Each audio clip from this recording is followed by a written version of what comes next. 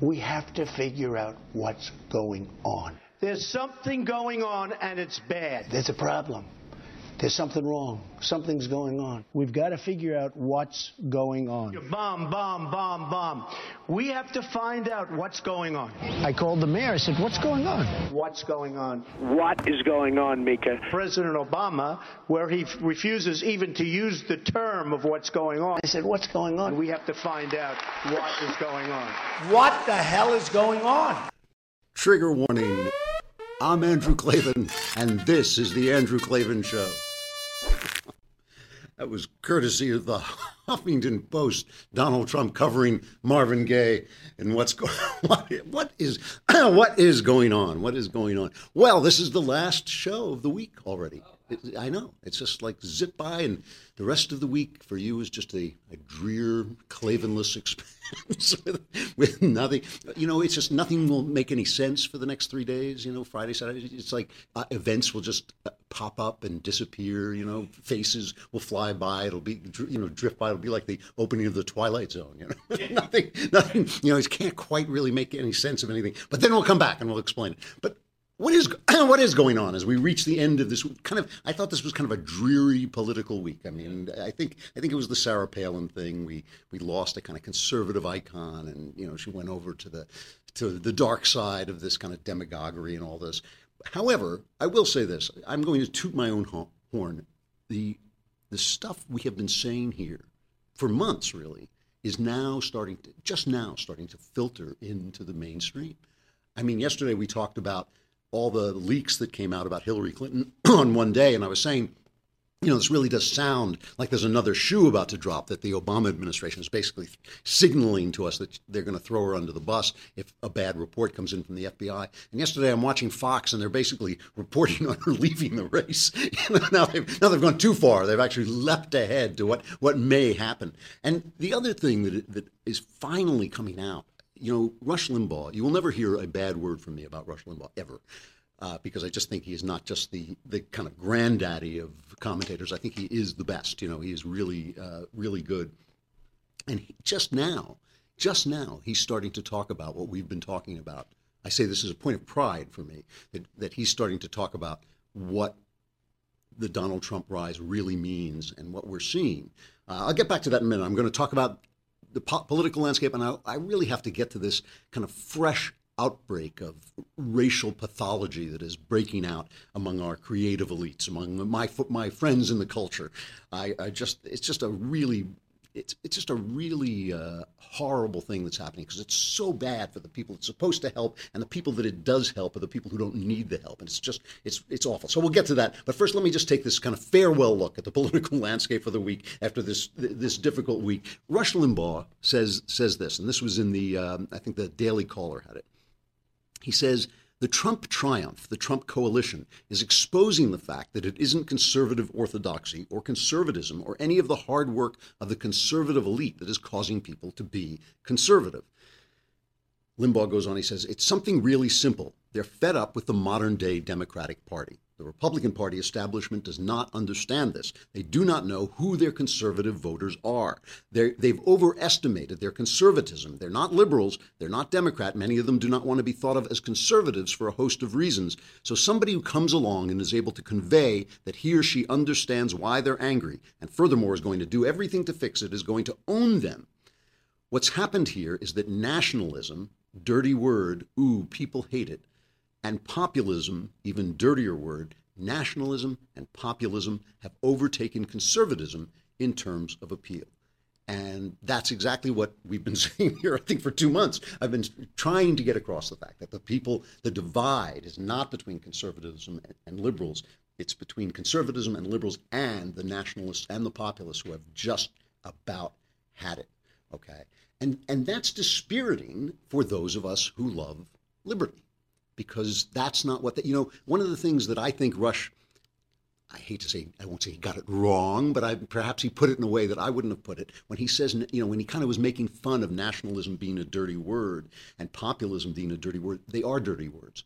They are dirty words. And that, all of life's wisdom, as we know, is in the movies, right? So we will turn to Men in Black to find out why that's wrong. Let's just listen to this famous scene from Men in Black.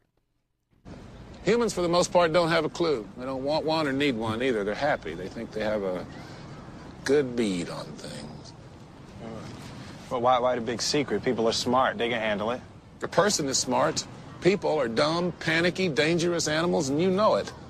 See, this is the problem with populism, okay? The things that are popular are not always the things that are good. And the things that are popular are almost always, in politics, they're almost always based on anger. Politics is an anger-based system because in order to get people up their butts, they have to be outraged. They have to be angry. And every time I keep saying anger is the devil's cocaine, and people, I get this tweets and emails like anger is important. Nobody does anything until they're really angry. Well, first of all, I don't believe that's true. I mean, you can act out of principle. You simply act because it's the right thing to do. And they're confusing. I mean, every emotion has a good version and a bad version. And of course, there's a kind of anger that is righteous. But the problem with anger is it always feels like righteousness. And so you feel really good when you're angry. You know, it makes you feel like, yes, you know, I have got this. I have got the... And when Donald Trump can't solve your problems, and he can't solve your problems because he's just a crony capitalist who's going to make peace with whoever comes, you know, whoever has got the power, whoever's going to give him power. When he can't solve your problems, all he's got left is your anger. And so he's got to make you angrier and angrier and angrier. And that was what you heard in Sarah Palin's voice yesterday, that screeching, horrible voice that was not always her voice, you know. That was all she's got left is that anger because she feels that she now hasn't got the power, you know, to change events. And so they'll just keep stoking that anger. That's all he'll do. For those of us who love freedom, here is some actual wisdom. And I know it's actual wisdom because it doesn't come from me, okay? Lord Acton was a famous writer about freedom. He was a 19th century historian. And he's famous for the line, power corrupts and absolute power corrupts absolutely. But one of the best things I think he ever said, he said, at all times, sincere friends of freedom have been rare. And its triumphs, freedom's triumphs, have been due to minorities that have prevailed by associating themselves with auxiliaries whose objects often differed from their own. So in other words, they had to make coalitions. Freedom lovers had to make coalitions with people who wanted other things. And this association, this coalition, which is always dangerous, has been sometimes disastrous by giving to opponents just ground of opposition to freedom and by kindling dispute over the spoils in the hour of success. So just to unpack this, to make it relevant to our life, many of us feel that, for instance, American black people have been absolutely destroyed by government largesse and the government in basically trying to buy them off and buy off their cities and pour programs and money into their cities have essentially enslaved them to a pathology, to bad actions, to family disintegration, to not elevating work as a value, to not elevating family as a value. Those of us who love freedom feel that way and feel that they should be given less, feel that they should be given more inspiration and more, things that channel them into work and into family and all that. The guy next to us who hates black people, who's a racist, may feel the same way. He may want the same things. We may have to form a coalition with that guy to get the votes we need to cut back the government that's destroying black people. So then you're stuck with this racist, and you've opened yourself up to the charges that, of course, no leftist would ever, of course, think of charging a conservative with being a racist. But that's why they get away with it. And yes, so you say, well, yeah, you're calling me a racist, but you destroyed Detroit. You destroyed Baltimore. You're destroying Chicago. The Democrats are the worst thing that ever happened to African Americans. The Democrats are the worst thing that ever. They are the nightmare of African Americans and have been since before the Civil War. They always were, they always have been, they always will be, and yet they call us racist, and it sticks. Why? Because we're for freedom, and nobody likes freedom. That's what Lord Acton is telling you. Nobody likes freedom. Why? Because the Pols don't like it on either side because they want power. That's who they are. They want power over your lives, and you want to be free. You want to say they give them less power. The rich don't like it because they want to be in control. The more government there is, the more government it is, the better it is for the rich. So the rich are always the people of big government because big government keeps the little guy down. It just always does. And the poor don't like it because they want the free stuff. They think they need. They've been told that they need this free stuff, and that's what the powerful are parlaying into power. So nobody wants freedom. It takes stuff away from everybody. And the guy who says I'm for freedom is going to be a lonely guy and is going to have to form a coalition. And what I've been advocating for, guys who believe in freedom, like I think Cruz, Ted Cruz, he's a politician, he wants power, but I think his policies and his ideas are freedom-based ideas. And what I'm advocating is for people like him to make a coalition with this angry group that is following Trump, to make a coalition with the working man, because they have genuinely been screwed by the left, who hates them. They hate the white working class. There's no one they hate more than the white blue-collar worker. They just despise them. Those are the guys that Obama says are clinging to their guns. And when the feminists talk about the patriarchy, these are the guys who supported their families and built the country. These are the guys they want to throw under the bus. And the right ignores them, because the right doesn't understand how ticked off they are, and they give them economic and capitalist theory while they're saying, hey, I can't feed my family. I've been left out in the cold. So what I'm saying is we make common core. We stick to our principles. But we make a coalition. When you make a coalition, you have to compromise, because politics is the art of compromise. William F. Buckley always said, pick the most conservative candidate who can win. And to me, the most conservative candidate who can win will be the guy who makes common cause with these disaffected workers and says, okay, if government has to do something, let it do something smart. Let's get rid of college loans that drive people into debt so they can get a degree in feminist anger. Let's get rid of that. That's not doing anything for anybody. Let's get rid of public service unions that force you to pay them money so that they can then elect the guys who will force you to pay them money, so they can elect the guys who will force you to pay them money, and thereby bankrupt the cities as a bankrupting the entire state of California. Let's get rid of all that and just build training systems for people who are thrown out of the old economy so they can get into the new economy. Let's put together things that'll keep your families together, that'll encourage small businesses.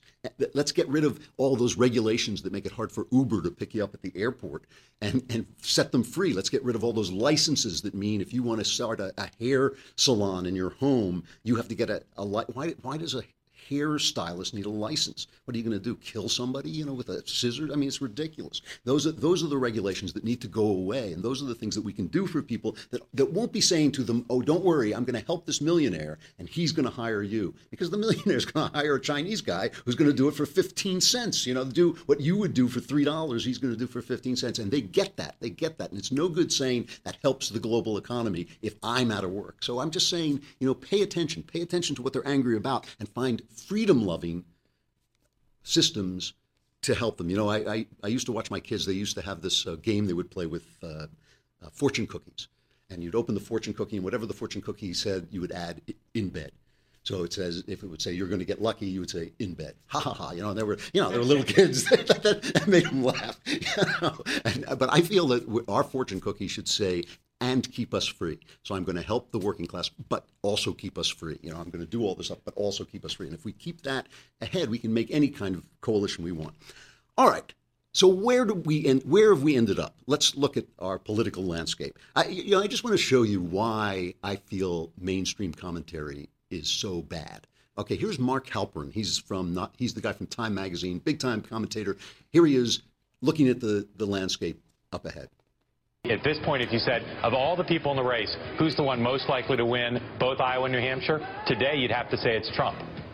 And I think if he wins the vote, despite what I said before about Cruz possibly coming back in South Carolina, Trump could effectively end this tonight, the New Hampshire primary. At this point, you look at the latest poll out of New Hampshire tonight, you look at what's going on in Iowa, where we've seen on the ground, and in the polling momentum for Bernie Sanders, Trump right now is the most likely person to win both the first two and to, again, be really well poised to run the table. You look at the polls, he says, the latest polls in the Des Moines Register show that 56% of likely Iowa people likely to show up at the Iowa caucuses, 56% have not made up their mind. 56%, this is now a week and a half away. If 56% of the people likely to show up have not made up their mind, the polls mean zero. Because if more than half of the people haven't said anything or haven't made up their mind, that means that the people who have made up their mind or who are talking to the pollsters are probably the most intense, most committed people, are probably more extreme. So there's probably a lot of people going to show up who are much more moderate than the people who are talking to the pollsters. So let's not forget that at the exact same time we are now, last time, so it's 4 years ago, the guy leading the Iowa polls was Newt Gingrich. Newt Gingrich was leading the Iowa polls 2 weeks out. last time, okay? And 1 week out, Mitt Romney, Rand Paul, and Gingrich were all in a three-way tie, okay? And who won? Do you remember? Rick Santorum won. And the only thing that happened after that was Rick Santorum won, but he won. But the results were so long delayed that they didn't come out before the New Hampshire primary, so they didn't affect the primary, and Santorum lost his momentum. There's a guy named Henry Olsen. I don't want to, some of this stuff comes from him and reading him, but I do agree with him a lot. He's at National Review. I just don't want to seem like I'm stealing his jokes, as we were talking about Amy Schumer. I don't want to pull an Amy Schumer. Some of this comes directly from him, and he's really worth reading. But he points out that, and in fact, Ted Cruz has also pointed this out, that with Ted Cruz and Trump fighting, that's a good thing for the more moderate candidates. Ted Cruz said this. He said the best thing that can happen to the establishment, what he deems the establishment, is for Cruz and Trump to get into a cage match. That's what he said. Now they're in a cage match. The Sarah Palin thing throws them into a cage match, and that means that somebody else, that means that some of their support is going to bleed away and a third candidate can come. Marco Rubio, very quietly, nobody's pointing this out, but Marco Rubio very quietly has saved all his money and is pouring it into ads in the east of Iowa, because that's where all the moderates are. Okay. And so Olsen is paying attention to this. And I really do believe that the end result, that what we are seeing, the end result of what we're seeing with Sarah Palin is that it makes it more likely that Rubio is going to win Iowa. And if that happens decisively and it happens quickly, it's just going to, I'm not saying it will happen. I'm just saying it makes it more likely. And if it does happen, it's going to upend the narrative completely, because it might have an effect on New Hampshire. And then going forward, everything changes, because that's where the money flows. Remember, a lot of the money is controlled. Ted Cruz is an anomaly. He's been raising a lot of money behind the scenes really well, really smart. Trump is an anomaly because he has his own money. The establishment controls a lot of money. The big Republican donors love the establishment. They are the establishment, basically, the big Republican donors. And so if they see Rubio rising, if they see Kasich rising, that I find hard to believe, but if they see Kasich or Rubio or even Chris Christie rising, that's where the money is going to go. And so it'll just change the whole thing. So I just think things are really up in the air, much more so than when you see a guy like Halpern going, oh, Trump's going to run the Trump is poised to run the table. That's because he's paying attention to national polls, which mean nothing, and to Iowa polls, which mean nothing, because people haven't, for the simple, honest reason is, I'm not saying the polls are bad. I think the polls are good. I just don't think that they can record people who haven't made up their mind. And if that's 56% of the people, they don't mean anything. All right, that's the last thing I'm going to say about the political race this week. Next week, more things will happen. It'll be even more confusing. I have to talk about this thing that's happening in the arts, in the creative sphere, let's call it. Obviously, we talked before, and I'm not going to go back over it. We talked before about this Oscar thing, which I just think is such a big mistake. Jada Pinkett Smith apparently got a little ticked off that Will Smith didn't get nominated for an Oscar for Concussion, and she made this hyper serious thing about, we have to boycott it. This is catching on. Michael Moore, of course, Michael Moore would get on the bandwagon, except the bandwagon would collapse under the weight of Michael Moore if he got on it, so he can't do that. But Spike Lee is into it, and George Clooney, and it's all this stuff. And I just feel it's a big mistake, because there's so many talented people of all colors in LA. I mean, this is where they all come. This is where, showbiz happens. So they all come out here. To start saying you have to give awards to black people just makes them affirmative action awards and takes away from their legitimacy, even if the guy deserves it. And I just think that's a terrible thing. The guy I want to talk about, though, is Ta-Nehisi Coates, who has just been cleaning up. He has won every possible award. He won the MacArthur Genius Grant. He won the National Book Award. This week, he became a finalist for the Book Critics Circle. So if you win both the Book Critics Circle and the National Book Award as an author, you have cleaned up.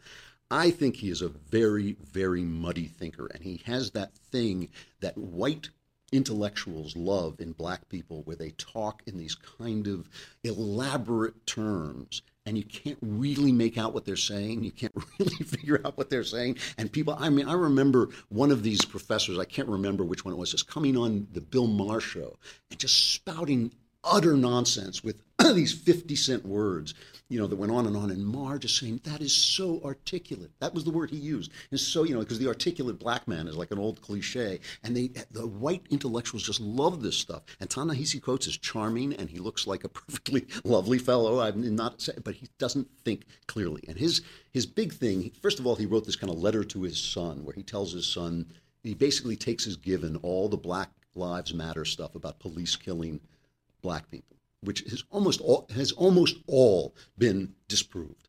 I mean, it's just not true. The police are getting a bad rap here. They have done wonders in bringing down crime in the black community. It's now skyrocketing, and this story is being buried by the left-wing press. It's skyrocketing because of Black Lives Matter and Obama and his Justice Department putting these guys on the hook, making them feel like if they defend themselves, if they pull the trigger, if they uphold the law, making the police feel that they'll be under the gun and their careers will be destroyed. And so the criminals are running rampant, and crime, after falling and falling and falling because of new policing methods, is starting to skyrocket because the Justice Department and Obama have tied their hands. It's a terrible thing to do, because who are the victims in these neighborhoods? It's not, it's not rich guys. It's not, Warren Buffett. It's the black guys, the honest black people who make up the majority of the people in those neighborhoods. The vast majority, of course, are honest, regular people just trying to get by. And they're the people who are getting shot. They're the people who are getting robbed because the police are being hamstrung. So Ta-Nehisi Coates has this thing where he takes all this stuff as just absolute truth. Redlining among lenders also has been largely disproved. He takes it all as truth, and he says to his son, basically, weep, my boy, because this is the world you live in. And he's been very big on reparations. That's kind of been his hobby horse, that black people are starting behind the start line because of slavery and oppression and plunder, he calls it. Let's show that quote. He just says, the history of America is the history of plundering black people. The basic feature is really, really simple. Defining our relationship between black America and white America is taking, is plunder, is stealing. And this is obviously true, most explicitly in slavery, a period of 250 years. But it continues after enslavement, into debt, peonage, and sharecropping in the South, into racial terrorism, where you're talking about the seizing of people's bodies, through some of the most progressive policy that, we erected during the 20th century, through our housing legislation, through our GI Bill. Basically, it's just a defining feature in terms of how the two communities have related in our history.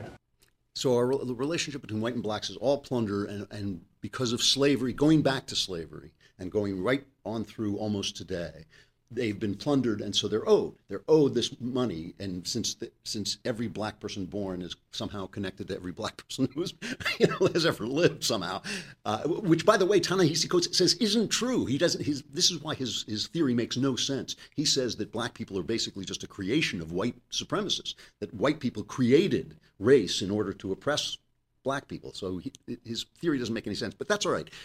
Let's listen to that voice of common sense and calm and decency, Bernie Sanders. So help me, Bernie Sanders, when asked about reparations by, I think, Fusion TV, delivered a very simple response.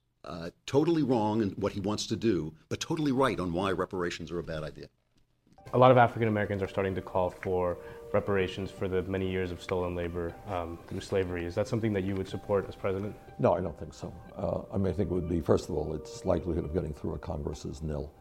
Second of all, I think it would be, very divisive. I think the real issue is when we look at the poverty rate among the African American community, when we look at the high unemployment rate within the African American community, the incarceration rate within the African American community, we have a lot of work to do.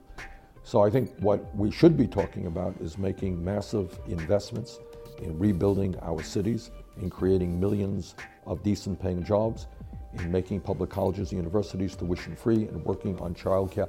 Basically, targeting our federal resources to the areas that it is needed the most, and where it is needed the most are in impoverished communities, often African American and Latino.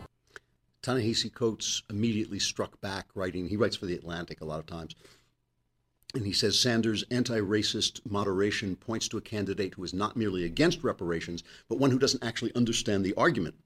From 1619 until at least the late 1960s, American institutions, businesses, associations, and governments, federal, state, and local, repeatedly plundered black communities. Their methods included everything from land theft to redlining to disenfranchisement to convict lease labor to lynching to enslavement to the vending of children. So large was this plunder that America, as we know it today, is simply unimaginable without it. Its great universities were founded on it. Its early economy was built by it. Its suburbs were financed by it. Its deadliest war was the result of it, which is a very strange take on the Civil War.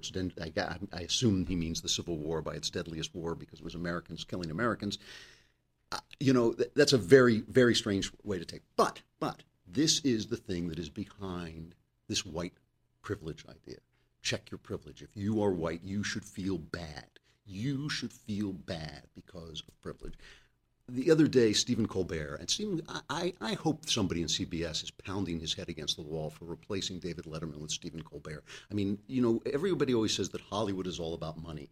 But one of the things, that's true, of course, it's a business. It should be about money. It should be about entertaining people so that they give you your money. That's perfectly good business. I entertain you, you give me your money in response to my work. That makes perfect sense. That's not a bad thing. When people say, well, Hollywood is just whoring around for money. That's not whoring. Whoring is selling your body for money. Selling your work for money is good. That's a good thing. That's capitalism.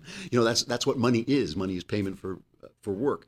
But they are so immersed in their left-wing theology that they really don't know that they are alienating people when they put a guy like Stephen Colbert, who is just a flaming left-winger. I mean, the only thing I can agree with him about is that he does seem to be a devout Catholic. So I'm glad at least he's not an atheist. I'm glad he's not just like banging into the walls.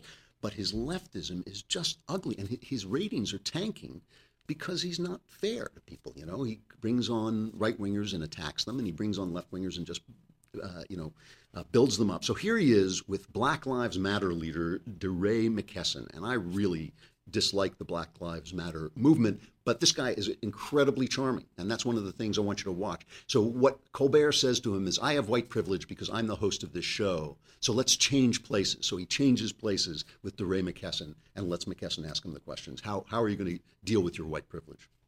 So DeRay, is there anything you'd like to ask me about being white? Yeah, I'd love to know what you plan to do now that you understand your whiteness a little better to dismantle it. What am I going to do to dismantle white privilege? Now that you understand it, what are you going to do with I don't know if I do understand it. I can acknowledge it, but I'm not sure if I understand what I can do to dismantle white privilege. Let's practice. Let's dialogue? Yeah, let's think about it. Okay. You have a lot of money. You have a show. You can't have my money. What can you do? And you can't have my show. Why do you think people are uncomfortable talking about race? Why do you think white people are uncomfortable talking about race? Well, I can't speak for other white people. Okay.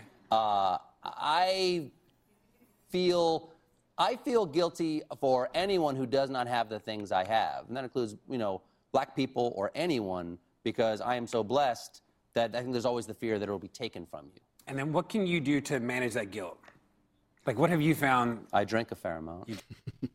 Well, not only was that kind of funny, but there was a lot of unmeaning truth in that. I mean, Colbert was actually trying to demonstrate to you that you should worry about your white privilege. He was selling this idea of white privilege. But when he says you can't have my money and you can't have my show, what does that leave? It leaves just this kabuki theater that he's putting on of guilt and preaching to black people that they are under the gun, that they can't achieve because of us, because of something wrong with the system. They're screwed. They can't do anything by their own efforts. We started this week with Rocky Balboa, the fighter, Sylvester Stallone. I saw the movie Creed, and I talked about winning and losing. And I talked about how winning and losing in competition are wonderful things because they not only teach you what works and what doesn't work, they teach you what you're willing to do to win and what you're not willing to do. And they teach you what is worth more than winning and what isn't, where you should compromise to get your win.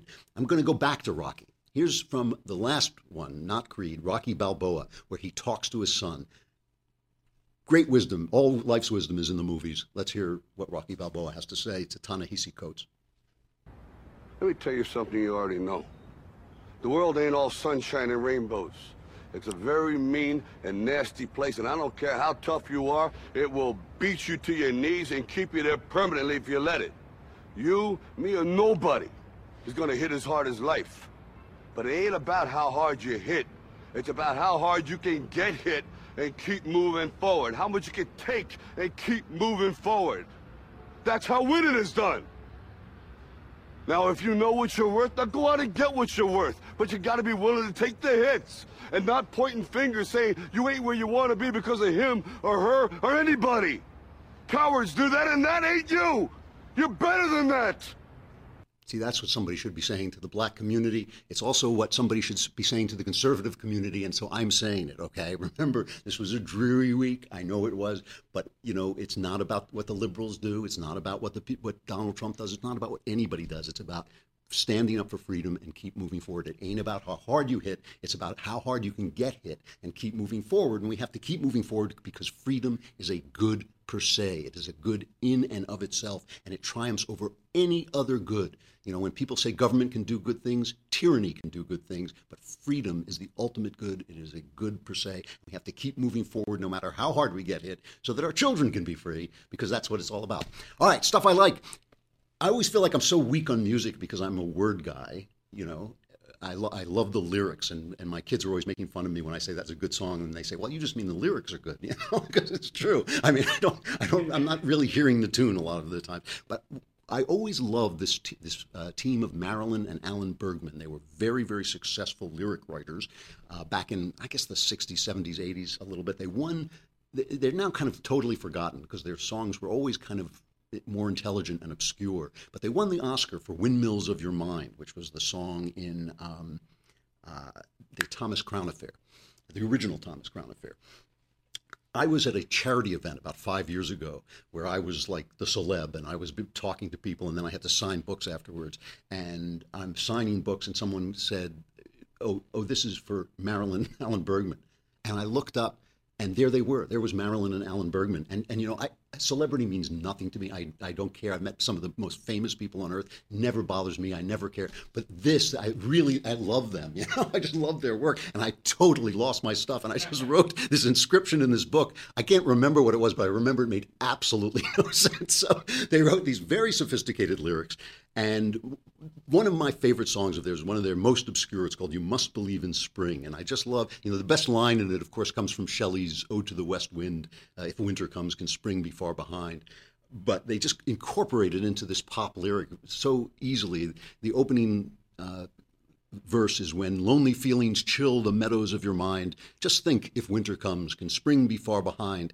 Beneath the deepest snows, the secret of a rose is merely that it knows you must believe in spring. Great lyric. I love the song. We ended with Tierney Sutton last week. I'm going to let her sing this out. I'm Andrew Klavan. This is the Andrew Klavan Show. All may yet be well. We'll find out next week, and I'll be back. When lonely feelings chill the meadows of your mind, just think, if winter comes, can spring be far behind? Beneath the deepest snows, the secret of a rose is merely that it knows you must believe in spring.